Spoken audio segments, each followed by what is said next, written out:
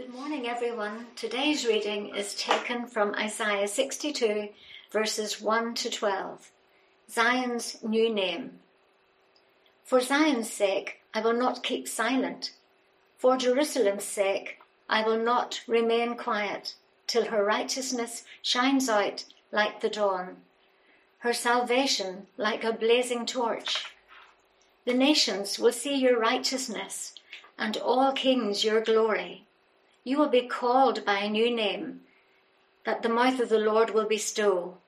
You will be a crown of splendor in the Lord's hand, a royal diadem in the hand of your God. No longer will they call you deserted or name your land desolate, but you will be called Hephzibah and your land Beulah, for the Lord will take delight in you, and your land will be married. As a young man marries a maiden, so will your sons marry you. As a bridegroom rejoices over his bride, so will your God rejoice over you. I have posted watchmen on your walls, O Jerusalem. They will never be silent day or night. You who call on the Lord, give yourselves no rest, and give him no rest, till he establishes Jerusalem and makes her the praise of the earth. The Lord has sworn by his right hand and his mighty arm, never again will I give your grain as food for your enemies, and never again will foreigners drink the new wine which you have toiled. But those who harvest it will eat it and praise the Lord, and those who gather the grapes will drink it in the courts of my sanctuary. Pass through the gates, prepare the way for the people. Build up the highway, remove the stones, raise a banner for the nations. The Lord has made proclamation to the ends of the earth. Say to the daughter of Zion, see, your Saviour comes. See, his reward is with him, and his recompense accompanies him. They will be called the holy people, the redeemed of the Lord, and you will be called, sought after, the city no longer deserted. Amen.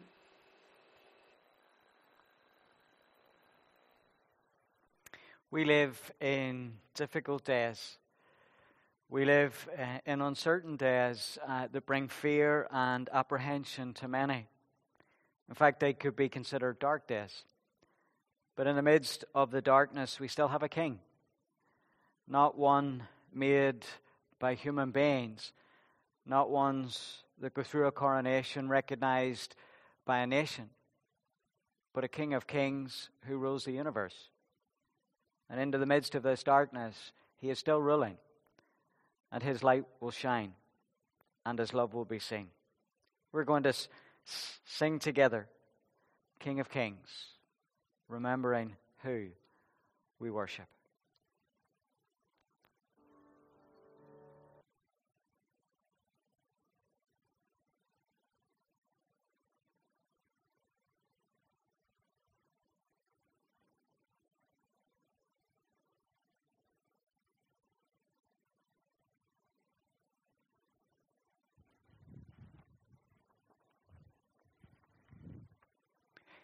Some of you perhaps were already saying, where's he gone? Why is he not on screen? Has something happened to him? The difficulty is that for some people, being invisible or not being noticed is tremendously soul-destroying. I remember watching a couple of YouTube clips about celebrities. And they were saying that the most difficult day they had was the day when no one recognized them, when young people would walk past them and not know who they were. The time had come when no one was asking for an autograph anymore, when their importance had faded. But there are other times when the lack of notice is even more extreme and more heartbreaking. I lived in a tight-knit community, or worked in a tight-knit community for a number of years, where people knew each other, looked out for each other, cared for each other. And yet, on one particular occasion, I was called by the funeral director to ask would I undertake a funeral from a man that lived in the area. When I arrived at the funeral home, there was no one else there. Just myself and the funeral director. All that I could do was say a prayer. And as I buried him alone in the graveyard, I thought how tragic that no one shared his life. That he didn't have a shared history important enough that individuals would even bother to turn up to mourn at his graveside. And we face a problem, don't we? We face a problem when we feel invisible. When there are times in our lives when we perhaps feel that no one notices us, that no one truly cares about us. That problem extends to many, many people. There are those that perhaps we seek to ignore or avoid. There are those that seek to be avoided and ignored. Regardless of the situation that people find themselves in, it is tragic that when someone is not noticed enough or does not seem to have anyone to support them, that they appear to be invisible in society.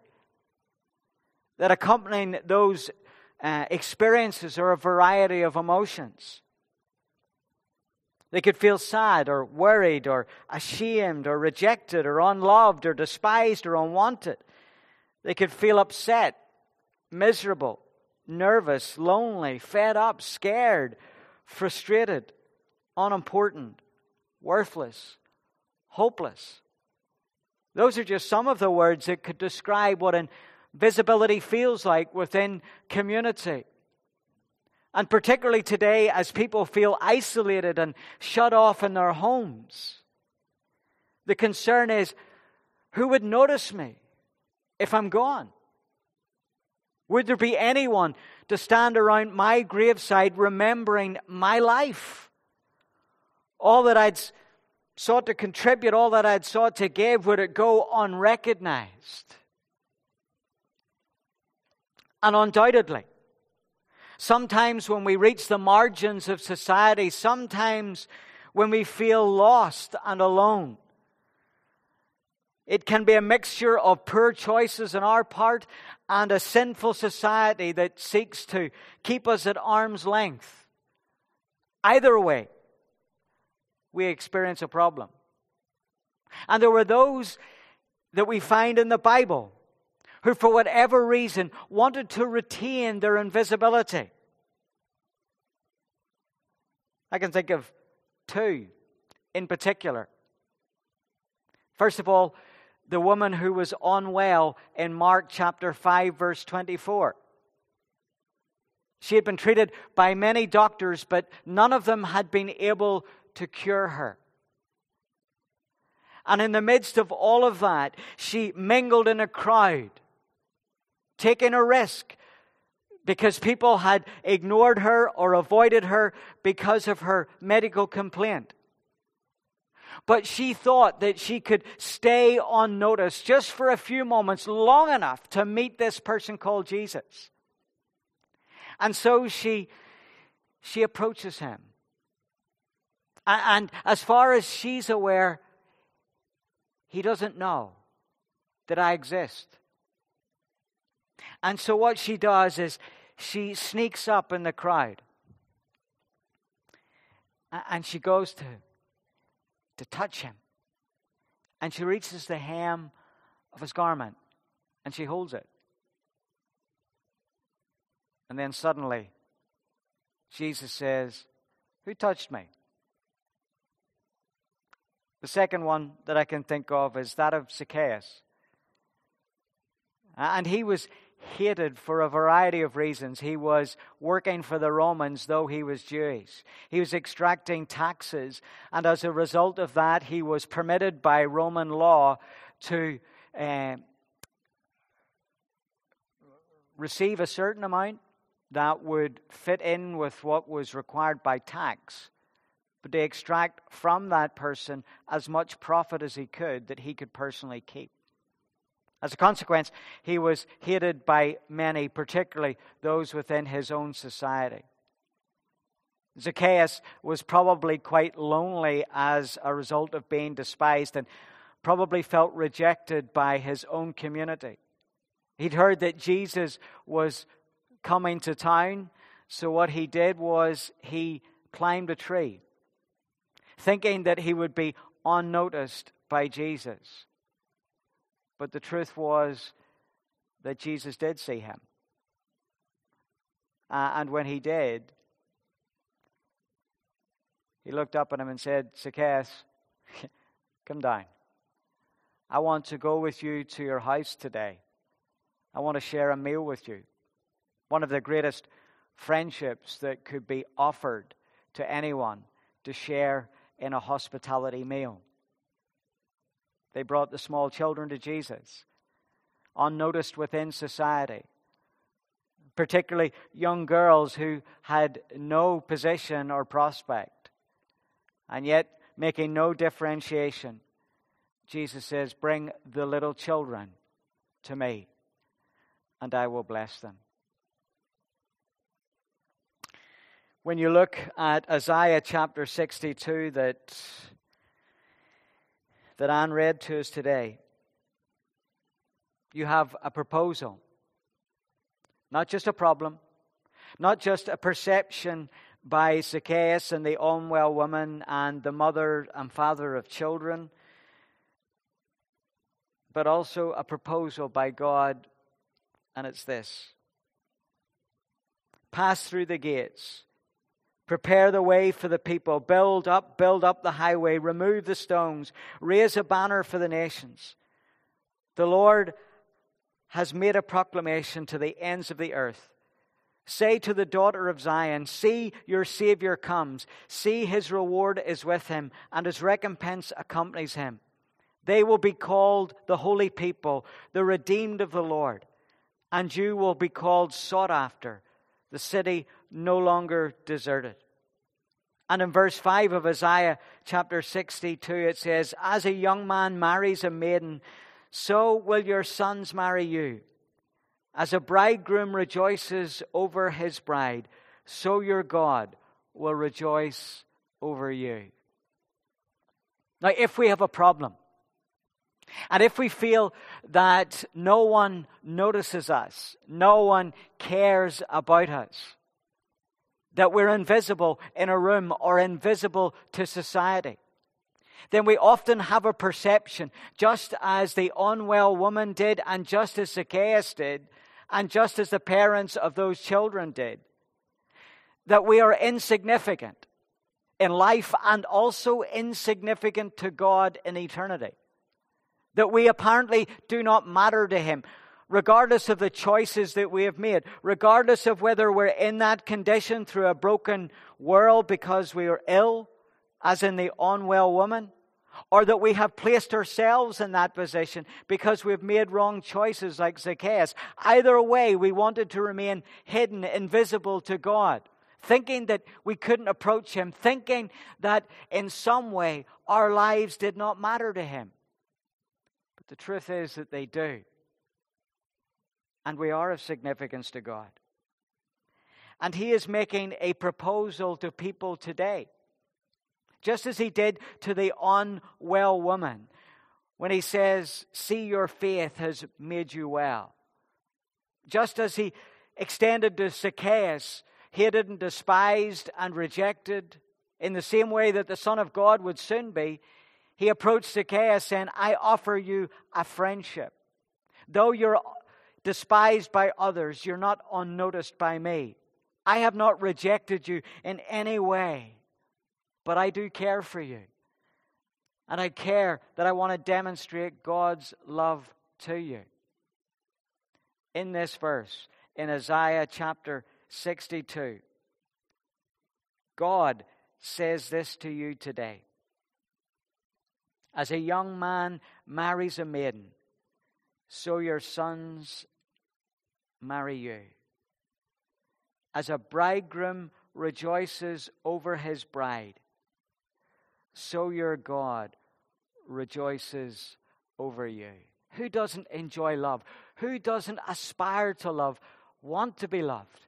Who doesn't want to be noticed by another human being? Every one of us is built for relationships. We long for love. We long for connection. We are frightened of being insignificant. We have a fear that our lives do not matter, that our lives will not count. Just as that man that I buried that day, all alone.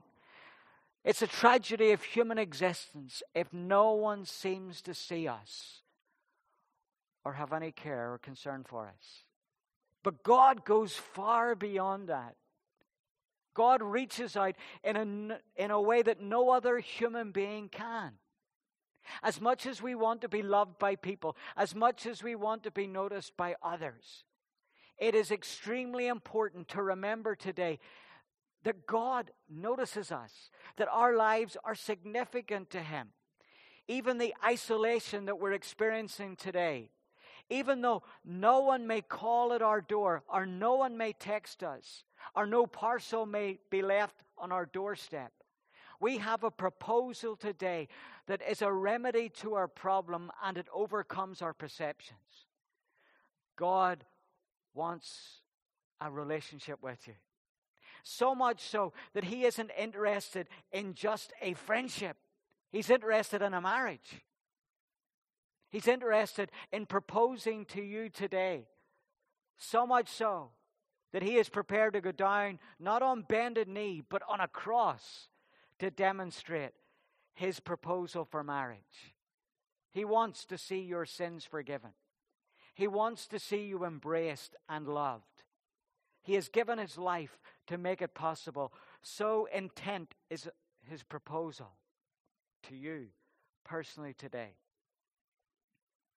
He, the bridegroom, rejoices over his bride, and so will your God rejoice over you.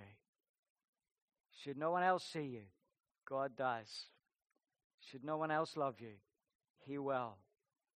Wherever you are today, and whatever you're experiencing, whatever heartbreak you're going through, God notices it. Your life is not insignificant to Him. He cares enough. He cares so much that He sent His Son. He wants to be our shepherd, our good shepherd. He wants to be the shepherd that goes in search of the one sheep and not the 99. We have a God who said that even the angels in heaven rejoice over one sinner that repents. It was one Zacchaeus up a tree. It was one unwell woman. It is one person sitting in their home right now with no one to call, that God steps into your room and says, should no one else care, I do. My proposal is for marriage. And I will die on a cross so that I can be the bridegroom awaiting his bride. You are loved in a way you cannot imagine, but you can experience if you're willing to surrender to him and reach out in faith that he loves you enough to forgive you, and he loves you enough to accept you, and he loves you enough to be your shepherd for the rest of your life. We're going to let Aaron minister to us now in a song called The Good Shepherd. Listen very carefully to the words as they apply to us today.